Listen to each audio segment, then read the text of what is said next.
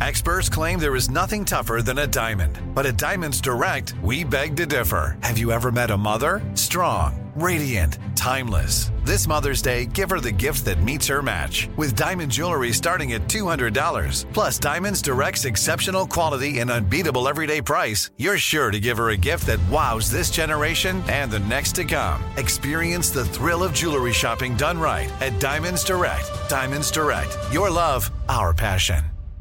What's up, this your boy Lil Duval, and check out my podcast, Conversations with Unc, on the Black Effect Podcast Network. Each and every Tuesday, Conversations with Unc podcast feature casual and in-depth talk about ebbs and flows of life and the pursuit of happiness. Unlike my work on stage, I tap into a more serious and sensitive side to give life advice and simply offer words of encouragement, yet remind folks to never forget to laugh. Every Tuesday, listen to Conversations with Unc, hosted by Lil Duval on the Black Effect Podcast Network, iHeartRadio app, or wherever you get your podcasts. Presented by AT&T. Connecting changes everything. Planning your next trip? Choice Hotels' family of 22 brands has over 7,400 locations and the perfect hotel for any traveler you want to be. Like a Cambria Hotel, serving up locally inspired craft cocktails for all my folks who maybe want to meet up and talk about Mad Royals. Check into a Radisson Hotel with flexible workspaces for you strivers who listen during business travel. Or a Comfort Hotel with free hot breakfast, family-friendly pools, and big spacious rooms for the parents who listen with their kids and need a little retreat. What are you waiting for? Join Choice Privileges and start earning points toward your next stay. Find a stay for any you when you book direct at choicehotels.com, where travels come true. Hey everyone, this is Jody Sweeten from the podcast How Rude, Tanneritos. I've been needing a quick getaway with my family, and the 2024 Hyundai Santa Fe is the perfect vehicle to take us there. It has standard third-row seating, so I'm able to pack my entire family, plus pets, in the car, while also having enough room for our camping essentials. Available H-Track all-wheel drive will get us through any dirt trails, and available dual wireless charging pads will ensure we never have to worry about getting stuck with a dead phone in the middle of nowhere. Visit HyundaiUSA.com or call 562-314-4603 for more details. Hyundai, there's joy in every journey. Welcome to Stuff You Missed in History Class, a production of iHeartRadio's How Stuff Works.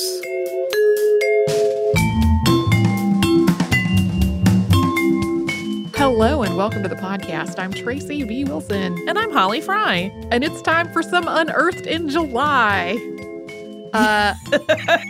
Unearthed is a perpetually growing beast. It is. If you are new to the show, this used to be once a year and then it became twice a year. And it's when we talk about things that have been literally or figuratively unearthed over the past whatever block of time period. It has been for a bit, first half of the year, second half of the year. But this July, there were so many cool things to talk about, way more cool things than even could fit into a two-part episode. So I put up this poll on our Facebook and Twitter to ask folks how they would feel about maybe having Unearthed 4 times a year. Or I suppose it could also be 3. I don't know. Regardless, in response to more Unearthed, it was an overwhelming yes. Like approximately 90% were in favor of 4 times a year Unearthed. So it will either be quarterly or thrice yearly. Maybe we could coincide it with the number of times I get my teeth cleaned every year, which is 3. We can just use that as the calendar basis. Well, and I didn't think about the possibility of doing sort of trimester until literally talking through this just now in my head. So everyone's hearing my internal reasoning.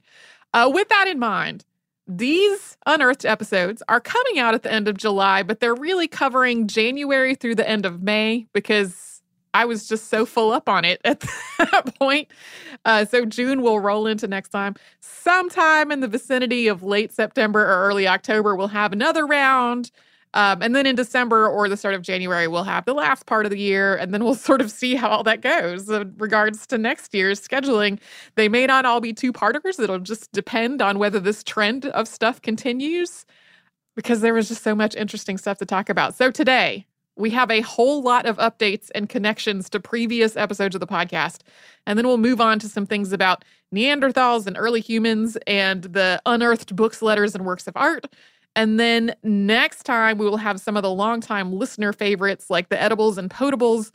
and, of course, the shipwrecks. Who doesn't love a good shipwreck? But first, we are going to talk about one of my favorite things. The Voynich manuscript.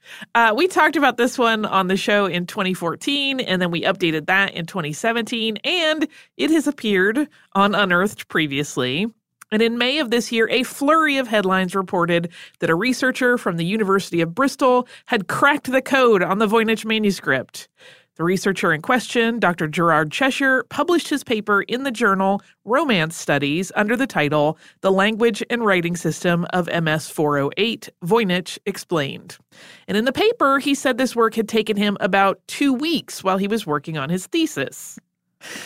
That was kind of the first red flag. Here, in a nutshell from the paper, is what he says it was all about. Quote, the manuscript uses a language that arose from a blend of spoken Latin or vulgar Latin and other languages across the Mediterranean during the early medieval period, following the collapse of the Roman Empire, and subsequently evolved into the many Romance languages, including Italian. For that reason, it is known as Proto-Romance, prototype Romance. It had long been hypothesized as the logical link between spoken Latin and the Romance languages, but no documented evidence had ever been found before. That's the end of the quote. He also concluded that this work was a resource that was produced by Dominican nuns for the use of Maria of Castile.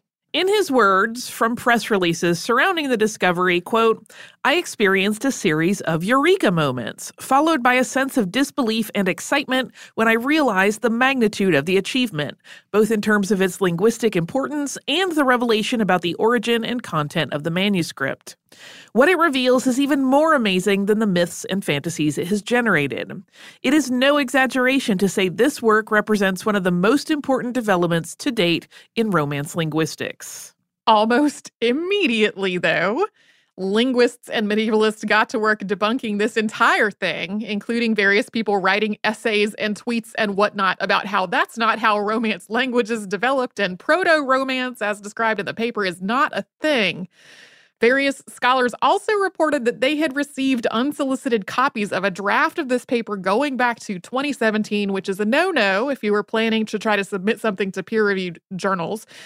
Within 2 days of that first announcement, the University of Bristol had withdrawn its own press release about the paper and distanced itself from Cheshire, saying that this was all his own work and not affiliated with the university or its resources.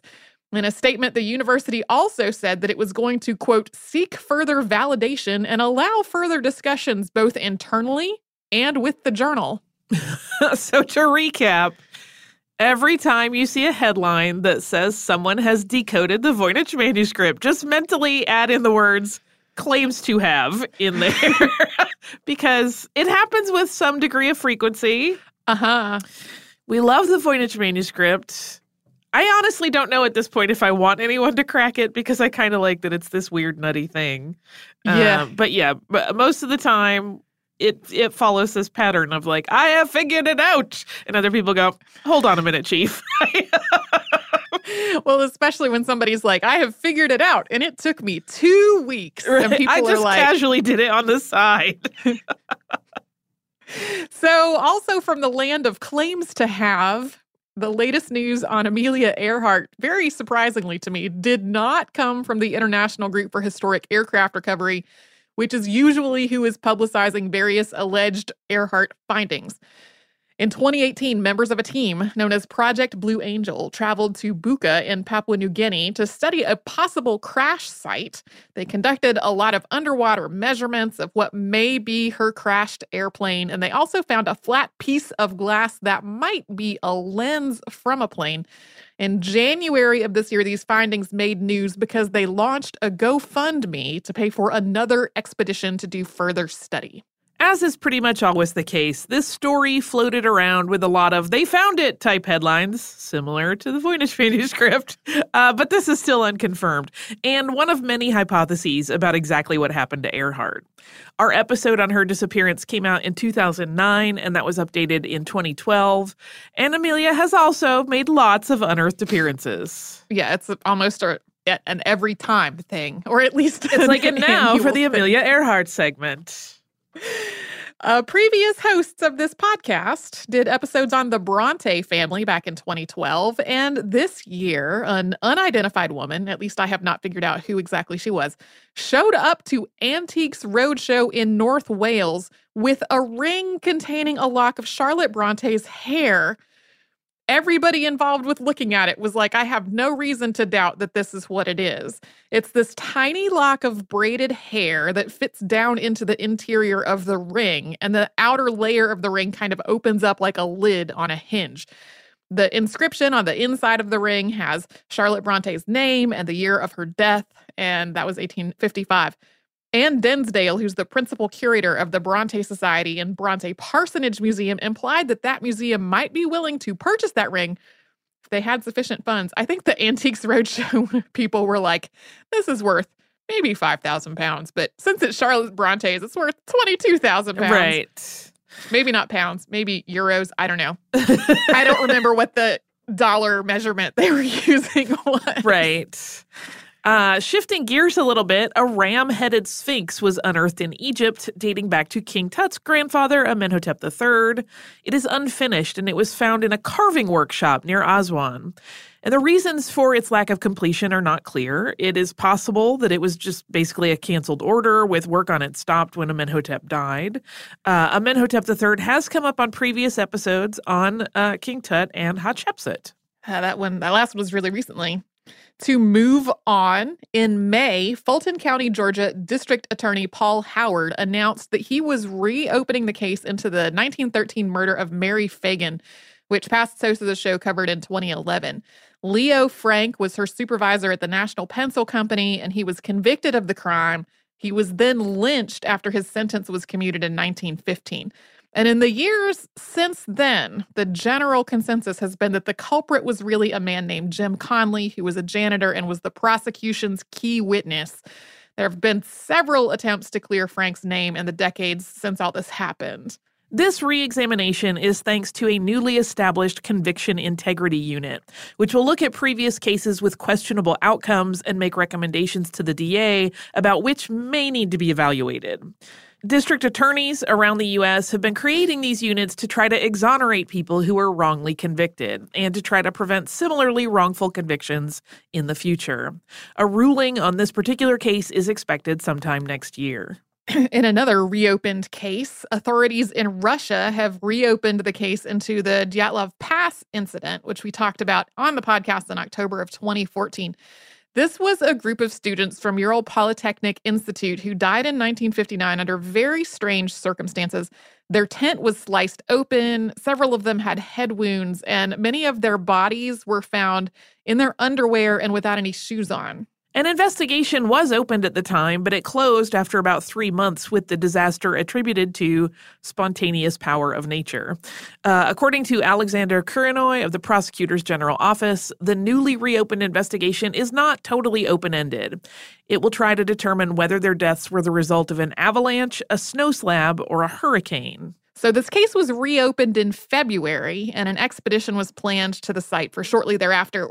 We haven't gotten updates into any new developments since the announcement came yet. In one of 2014's Unearthed episodes, we talked about a 19th century Winchester rifle that had been found just leaning on a juniper tree in Great Basin National Park, where it had been for who knows how long. Authorities ultimately determined it had been made in February 1882. Now they have put it through a conservation process and given it a new permanent home in the park visitor center. The juniper tree that it had been leaning on was later destroyed, unfortunately, in a wildfire. And in our last update before we take a quick break, there is still a lot of discussion happening about the proposed exhumation and reburial of Francisco Franco, who we talked about last December. Initially, this exhumation was scheduled for June 10th of this year, but in January, the prior at the Valley of the Fallen, where he's buried, said that he would not allow that to happen. This is a developing story, and it would be weird to just leave it at that. So here are the latest updates up through the day we're recording this episode. On June 4th, Spain's Supreme Tribunal suspended the exhumation plans, saying that the Franco family had the right to appeal the decision. Then in July, Renzo Frattini, who was the Vatican's ambassador to Spain, criticized the exhumation plan, saying, quote, "Honestly, there are so many problems in this world and in Spain. Why resuscitate him? I am saying they have resuscitated Franco. Leaving him in peace would be better. God will judge him. Remembering something that has provoked a civil war does not help to live better." This prompted the Spanish government to formally complain to the Vatican. That's actually the only exhumation we've got for these mid-year unearthed episodes, apart from possible exhumations around the Hartford Circus fire, which we recently talked about on a Saturday Classic. My exhumation Google alert wasn't particularly productive January through May, so maybe there will be more of that later in the year. We've just talked about a lot of things, though, so we're going to take a quick sponsor break before we have even more updates. Today, I'm going to give you some straightforward advice on how to deal with naughty kids. How about instead of timeouts, time-ins? Time for you to start paying some bills. I'm JB Smoove, and that was a full episode of my new podcast, Straightforward, inspired by guaranteed straightforward pricing from AT&T Fiber. Get what you want without the complicated. AT&T Fiber, live like a gigillionaire. Available wherever you get your podcasts. Limited availability in select areas. Visit AT&T.com/hypergig for details. Hi, I'm Cindy Crawford, and I'm the founder of Meaningful Beauty. Well, I don't know about you, but, I never liked being told, "Oh, wow, you look so good for your age." Why even bother saying that? Why don't you just say you look great at any age, every age?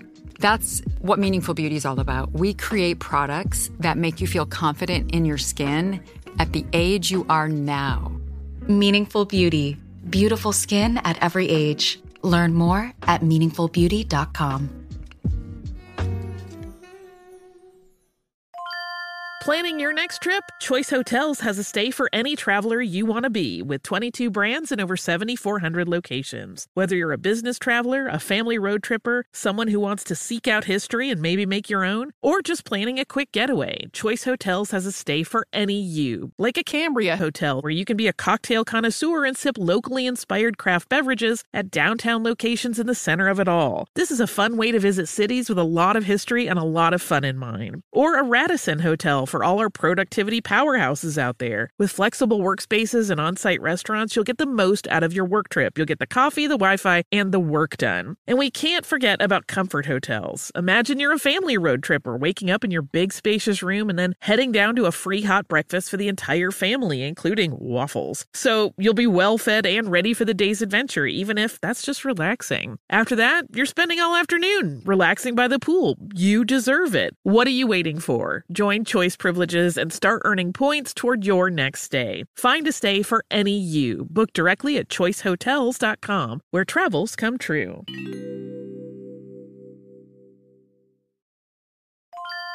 Say goodbye to complicated, expensive, and uncertain shipping, and say hello to an advantage with USPS Ground Advantage shipping from the United States Postal Service. Every business faces challenges, but shipping shouldn't be one of them. So keep things simple with clear, upfront pricing. And no unexpected surcharges for Saturday deliveries, residential deliveries, or fuel. Keep things affordable with some of the lowest prices out there, helping you counter the rising costs of doing business with a budget-friendly alternative. And keep things reliable with on-time ground shipping, ensuring your shipments get to where they need to go while maintaining your hard-earned reputation. USPS Ground Advantage is your ticket to easy, cost-effective, and dependable shipping. It's the complete delivery service your business needs to rise above the competition. There's never been a better time to turn shipping to your advantage. Learn how at USPS.com/advantage. USPS Ground Advantage. Simple, affordable, reliable.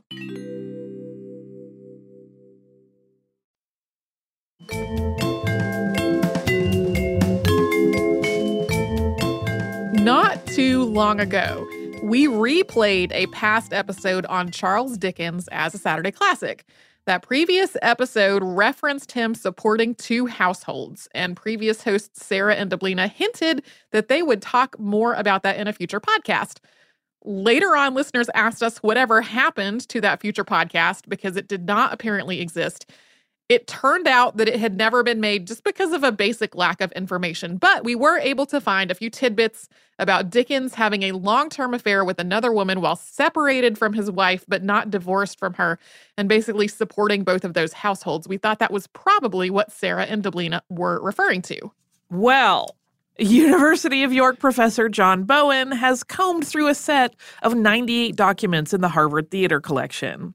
It doesn't appear that anyone had carefully gone through or analyzed these letters before Bowen got to them, and he wrote about what he found in February. These were letters from Edward Dutton Cook, who was a neighbor of Charles's estranged wife, Catherine. Edward and his wife became friends with her, and she shared various details about her marriage to Charles Dickens with Edward toward the end of her life. Edward did not keep this information, which was pretty personal, private. He put all kinds of details about it in letters to his friend William Moy Thomas. These details included the fact that Dickens apparently tried to have his wife committed to an asylum so that he could carry on this relationship with another woman. In Bowen's words, quote, "This is a stronger and more damning account of Dickens's behavior than any other." Their drama lives on. An expedition to Antarctica to try to find the remains of Shackleton's ship Endurance set off early this year. But on February 14th, the team announced that they had abandoned the search and they were headed back home to avoid the risk of being trapped by ice. The Endurance itself had been crushed by ice in 1915. Our episode on Shackleton's race to the South Pole is from way back in 2010. Yeah, Holly and I, not part of that episode, but it does exist. Previous hosts also did a podcast on Cahokia back in 2011, and in a paper published in Proceedings of the National Academy of Sciences this February, researchers documented the connection between human feces from the site and the population of Cahokia and environmental changes that were going on like droughts and floods. To do this, they studied sediment layers from Horseshoe Lake, which is adjacent to Cahokia. As people defecated in Cahokia, runoff would have carried their feces to the lake, where they became part of the lake bed's layers of sediment.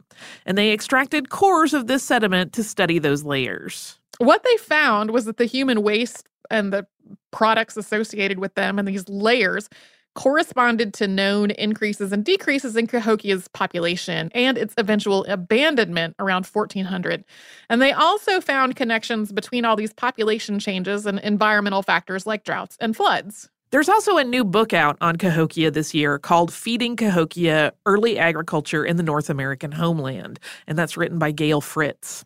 And in a press release about the book, she was quoted as saying, "It's clear that the vast majority of Cahokia's farmers were women, and it's likely that their critical knowledge of domesticated crops and wild food plants would have earned them positions of power and respect at every level of society."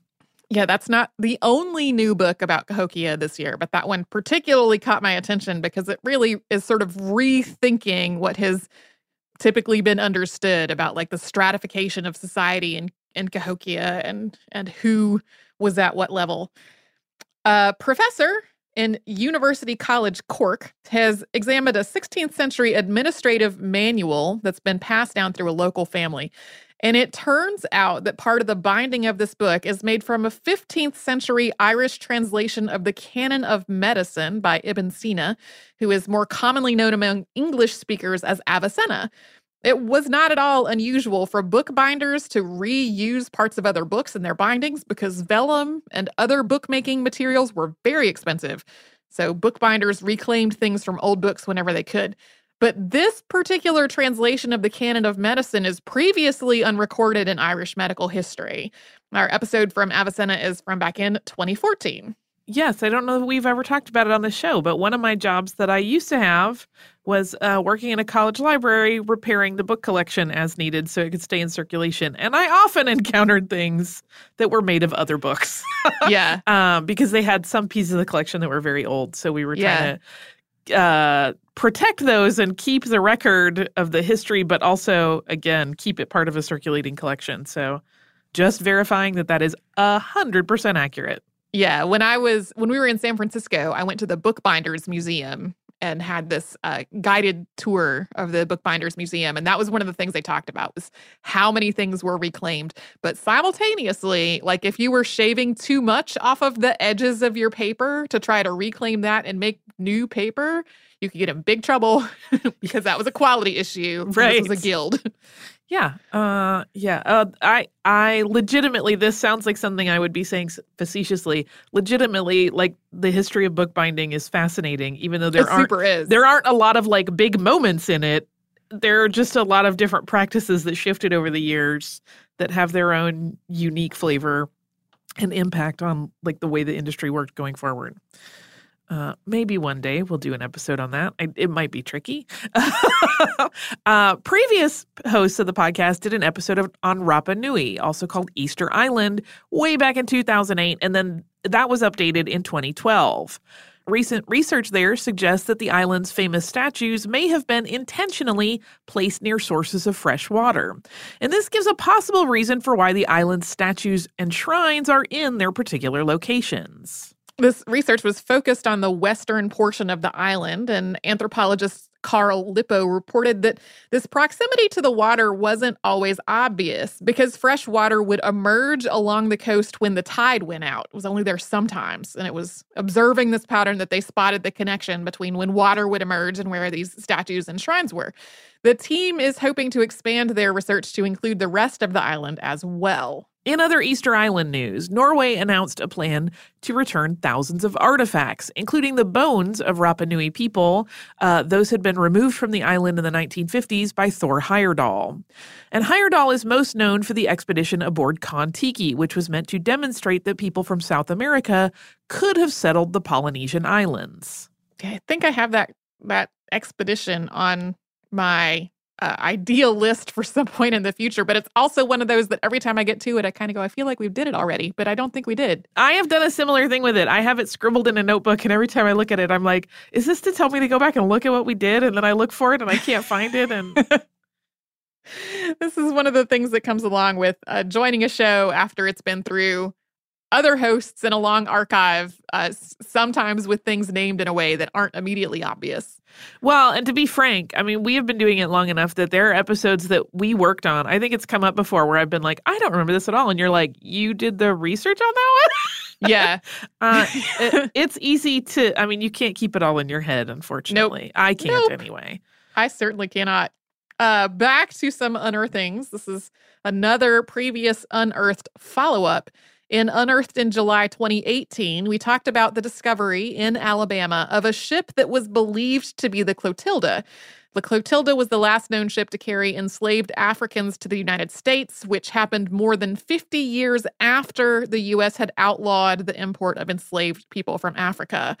The Clotilda was burned and sunk in July of 1860 after bringing 100 enslaved Africans to the United States because its owners wanted to destroy the evidence of their crimes. It turned out pretty quickly that the ship in question was not the right size to be the Clotilda. That was something that we talked about on last year's Unearthed in July as well.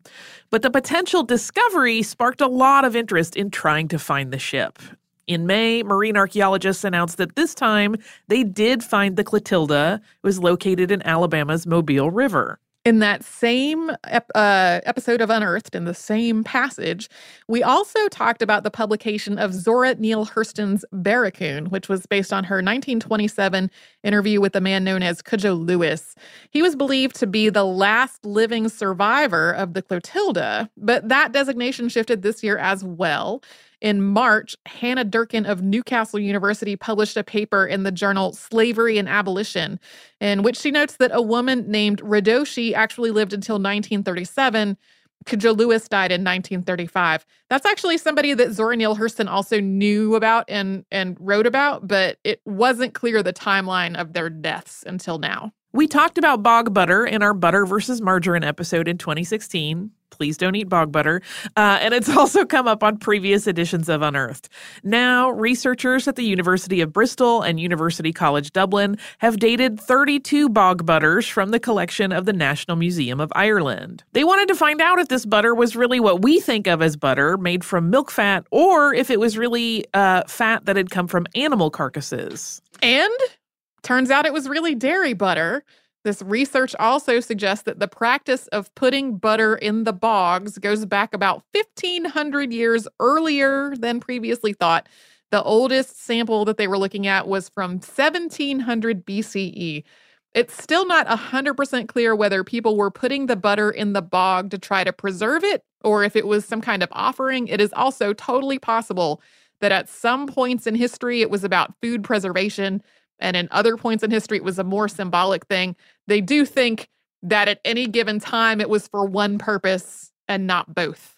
Still, do not eat the bog butter. No. I beg you.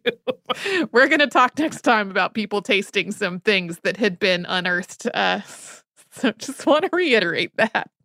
In 2016, we did an episode on the Crescent Hotel and Norman Baker. And this year, excavation work at the hotel unearthed more than 400 glass bottles and other glass vessels that date back to when the property was Baker Hospital and Health Resort. These bottles appear to have been used to store tumors and other specimens that had been removed from patients preserved in alcohol. Mike Evans, station assistant archaeologist, noted that the bottles that they found looked identical to ones shown in advertisements for the hospital/resort. More than 20 bottles found still contain what looks like tissue, although it is not clear whether they are real human specimens or if they're some kind of prop. Yeah, it could have been either. Subsequent owners of the property, after it was this hospital/resort, had been told that all those old specimens had been taken to the dump. They interpreted that as meaning some kind of dump facility elsewhere, rather than just being behind the building. Yeah, there are so many sort of skin crawly questions. Yeah. But there it is. We also have a few one-sentence updates of a collection of random episodes. So here we go. Poems by Bonnie Parker and Clyde Barrow, along with notebooks and photos, were auctioned off by Heritage Auctions in Dallas on May 4th. The photo of Harriet Tubman as a young woman, which we have talked about previously, went on display at the Smithsonian's National Museum of African American History and Culture. Producer Casey and I got to see that earlier this year. Sarah Birmingham, executive producer of the podcast Making Gay History, unearthed previously unaired audio of past podcast subject Bayard Rustin, which became part of the podcast's 4th season. And the last survivor of the Doolittle raid, Richard Cole, died on April 9th at the age of 103. After all of that, because that also was a lot, we are going to take a quick break and then move on to some non-episode update unearthed. Hi, I'm Cindy Crawford, and I'm the founder of Meaningful Beauty. Well, I don't know about you, but, I never liked being told, oh, wow, you look so good for your age. Why even bother saying that? Why don't you just say you look great at any age, every age? That's what Meaningful Beauty is all about. We create products that make you feel confident in your skin at the age you are now. Meaningful Beauty. Beautiful skin at every age. Learn more at meaningfulbeauty.com.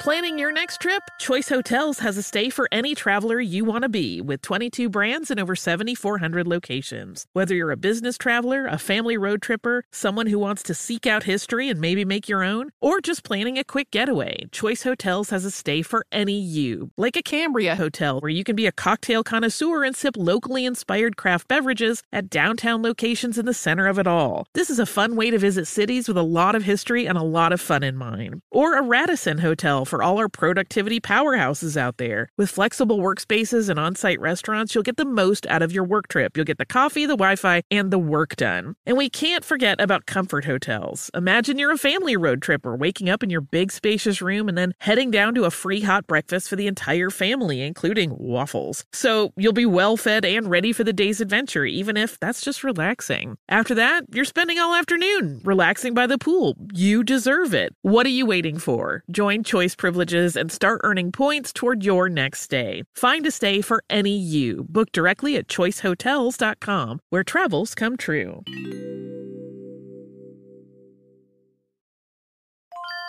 Say goodbye to complicated, expensive, and uncertain shipping, and say hello to an advantage with USPS Ground Advantage shipping from the United States Postal Service. Every business faces challenges, but shipping shouldn't be one of them. So keep things simple with clear, upfront pricing and no unexpected surcharges for Saturday deliveries, residential deliveries, or fuel. Keep things affordable with some of the lowest prices out there, helping you counter the rising costs of doing business with a budget-friendly alternative. And keep things reliable with on-time ground shipping, ensuring your shipments get to where they need to go while maintaining your hard-earned reputation. USPS Ground Advantage is your ticket to easy, cost-effective, and dependable shipping. It's the complete delivery service your business needs to rise above the competition. There's never been a better time to turn shipping to your advantage. Learn how at USPS.com/advantage. USPS Ground Advantage. Simple, affordable, reliable.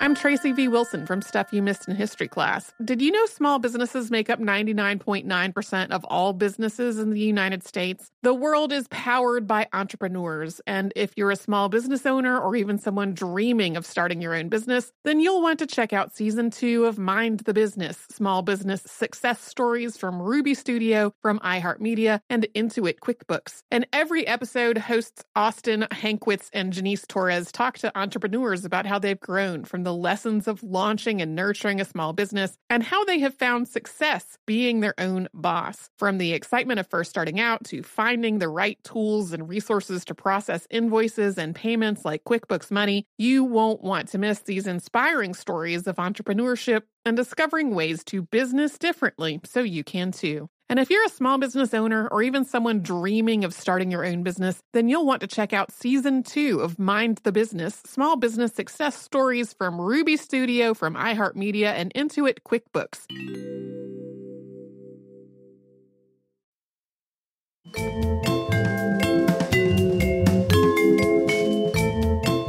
Okay, now we have a collection of things that are all related to Neanderthals and early humans. And first off, archaeologists in northeast Jordan have found evidence that Neolithic humans might have been hunting with dogs.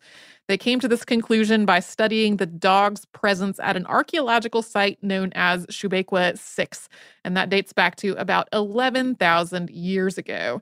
The dogs seem to have been kept in an area mostly around the edges of the settlement, but also were just allowed to roam around through everything. The inhabitants of Shubequa 6 used hares for food and used their bones to make beads. And there's an uptick in how many hares were present at the site, which coincides with when the dogs got there. So the team's conclusion is that either people were using dogs to help them hunt hares, or perhaps the people and dogs were hunting hares together, with the people using the dogs' hunting patterns to help their own hunt. In other news, modern-day javelin throwers have helped a team of researchers look into whether Neanderthals had the ability to throw spears to hunt large animals from a distance. The team from University College London made replica spears using hand tools that were modeled after hand tools used at the time. The models for the spears were a set of 10 well-preserved throwing spears that had been excavated in the 1990s. 6 javelin athletes took their turns with these throwing spears and were able to hit a target from up to 20 meters away, which was twice as far as the researchers thought they could be thrown.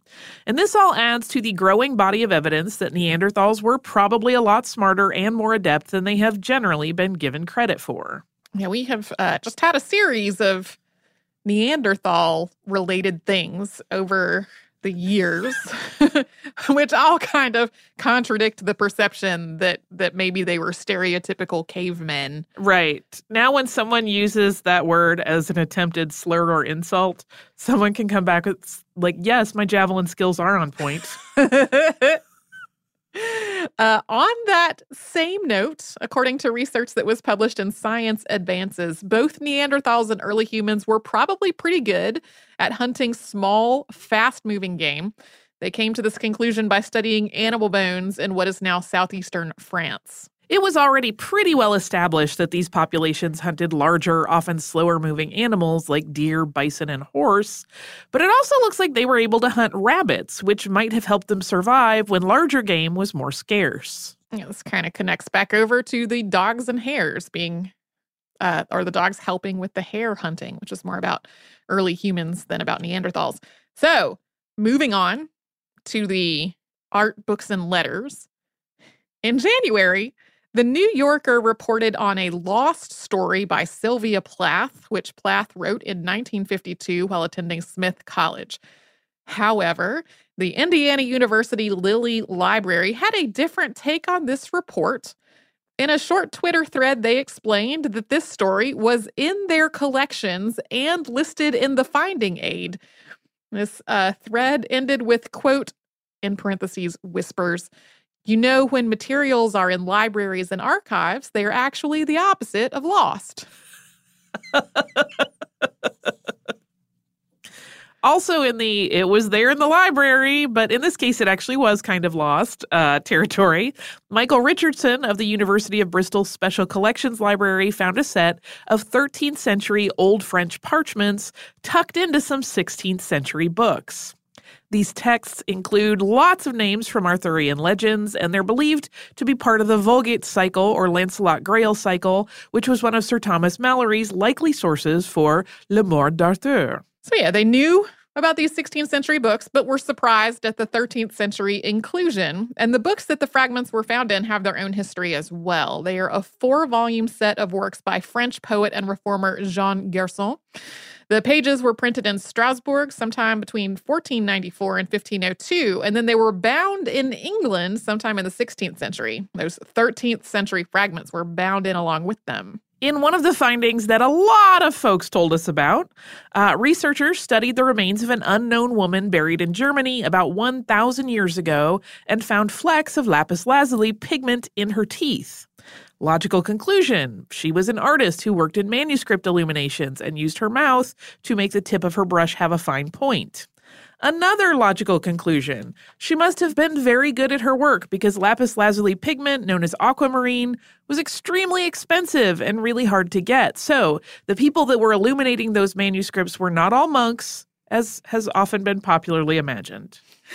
In other news, Leonardo da Vinci's thumbprint has been found on a drawing called The Cardiovascular System and Principal Organs of a Woman, which was drawn in 1509.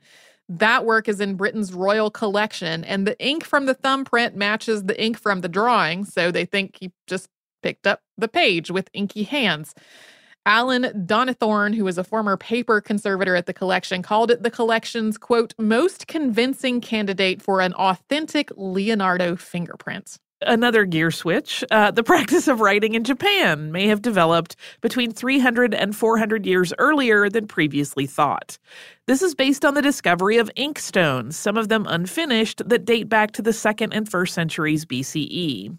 Previously, writing was believed to have been brought to Japan from China in roughly the 3rd century CE. These inkstones were probably also introduced from China. It's believed that they were first developed in China around 300 BCE before being carried to Japan. And then the earliest Japanese-made inkstones would have probably been copied from these Chinese stones before Japanese craftspeople developed their own designs and methods. In May, the conservation charity English Heritage announced that a painting long believed to be a fake based on Botticelli's Madonna of the Pomegranate was actually a real Botticelli. It was thought to be a fake because of variations in the painting itself and in the yellow pigments used to paint it. But after X-ray testing, infrared studies, and a pigment analysis, researchers have concluded that the painting really was created in Botticelli's workshop in Florence, although it was not necessarily exclusively his work. Yeah, it was totally normal for a painter to create multiple copies of the same thing, especially if it was a commission. Yeah. But everybody thought this one was fake for a long time. We have a random thing to just close out part 1 of Unearthed today, and that's that archaeologists working ahead of a new high-speed rail line have unearthed the burial site of Matthew Flinders, who was the first European to circumnavigate the continent of Australia. He died in 1814, and this line that he was unearthed to make way for is going to run from London to Birmingham. The construction has involved just a massive archaeological project with 60 different dig sites along the length of the route. Flinders was known to be buried at St. James's Cemetery behind Euston Station, but the cemetery also contained 40,000 bodies, and only some of the graves were being excavated. So authorities weren't all that optimistic that they were going to find his gravesite. It turned out that Flinders' coffin was marked with a lead plate that was still legible. Yeah, I found it pretty quickly, it turned out. And as a side note, there is always a lot of train line and other construction-related unearthing going on. And so far this year, we've also read reports of a 4th century public fountain being unearthed during rail construction in the Thessaloniki metro, and a Roman cemetery unearthed during work for a tram extension route in Strasbourg. And we'll have more next time. More things unearthed. Whole other categories. Have you unearthed some mail for us? I have unearthed some mail. It's from Shannon. Shannon has written about Marie Laurencin. And Shannon says, I listen to your podcast in the car on my daily commute. And when Tracy described her reaction to seeing the Marie Laurencin paintings at the Musée de l'Orangerie, I knew exactly what she was talking about because I had the exact same experience when I was in Paris in January. I knew it had to be the same painter. When I got home, I pulled up my photos. I've attached my favorite Laurencin from the Orangerie Portrait de Madame Paul Guillaume, although it's not nearly as good as the professional ones. And sure enough, it was the same painter. I take photos of items I'm drawn to in museums so I can go back and learn more about them later, but I hadn't gotten back to this one yet. I was fascinated to hear about Marie Laurencin and her life. I was especially interested to hear that she was part of the early Cubist movement. I generally don't enjoy Cubism, mostly because Picasso was a misogynist, and the gusto he shows in breaking women up into pieces always makes me so mad. Anyway, I found her work really drew me in, and I stayed there a long time looking at her paintings, the attached in particular. Thank you so much for reminding me about these paintings and giving me some insight into the artist. As always, love how sassy you ladies are, Shannon. Thank you so much, Shannon. I just wanted to read this because I always love when I find a kindred spirit in our listener mail who similarly was like, I'm here for these paintings. If you would like to write to us about this or any other podcast, we're at historypodcast@howstuffworks.com. And then we're all over social media at Missed in History. And that is where you'll find our Facebook, Pinterest, Instagram, and Twitter. You can come to our website, which is missedinhistory.com, where you'll find the show notes for all the episodes that Holly and I have ever worked on. The show notes for this episode includes the links to the original sources for everything we have talked about this time and next time. Is a very long list.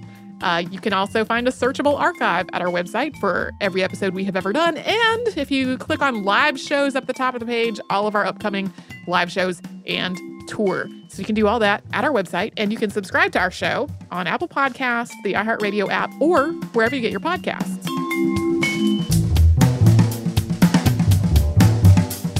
Stuff You Missed in History Class is a production of iHeartRadio's How Stuff Works. For more podcasts from iHeartRadio, visit the iHeartRadio app, Apple Podcasts, or wherever you listen to your favorite shows. This is Malcolm Gladwell from Revisionist History. eBay Motors is here for the ride. With some elbow grease, fresh installs, and a whole lot of love, you transformed 100,000 miles and a body full of rust into a drive that's all your own. Brake kits, LED headlights, whatever you need, eBay Motors has it. And with eBay Guaranteed Fit, it's guaranteed to fit your ride the first time, every time, or your money back. Plus, at these prices, you're burning rubber, not cash. Keep your ride or die alive at ebaymotors.com. Eligible items only. Exclusions apply. Xumo Play is your destination for endless entertainment. With a diverse lineup of 350-plus live channels, movies, and full TV series, you'll easily find something to watch right away. And the best part? It's all free. Love music? Get lost in the 90s with iHeart 90s, dance away with hip-hop beats, and more on the iHeartRadio music channels. No logins, no signups, no accounts, no hassle. So what are you waiting for? Start streaming at play.xumo.com or download from the app and Google Play stores today. All you can stream with Xumo Play. Hey guys, back at the playground again, huh? Yep. You know what this playground could use? A wine country. Heck yeah, and some waves so we could go surfing. Oh, yeah. Ah, love that. A redwood forest would be cool. I'm in. Ski slopes. Let's do it. Can a girl go shopping? Yeah, baby. Wait. Did we just invent California? Discover why California is the ultimate playground at visitcalifornia.com. This is Amy Brown from 4 Things with Amy Brown. Today, healthier is happening at CVS Health in more ways than you've ever seen. It's wellness destinations for seniors, including select locations with Oak Street Health and CVS Pharmacy. It's doctors, nurses, pharmacists, and everyone in between offering quality care and support virtually, in person, and on the phone. It's in-home evaluations through Signify Health and meeting mental health needs through Aetna. And those are just a few of the ways that healthier is happening. To see more, visit cvshealth.com/healthier happens together. CVS Pharmacy, Oak Street Health, CVS Specialty, Signify Health, and Aetna are part of CVS Health. Eligibility and services vary by location and individual.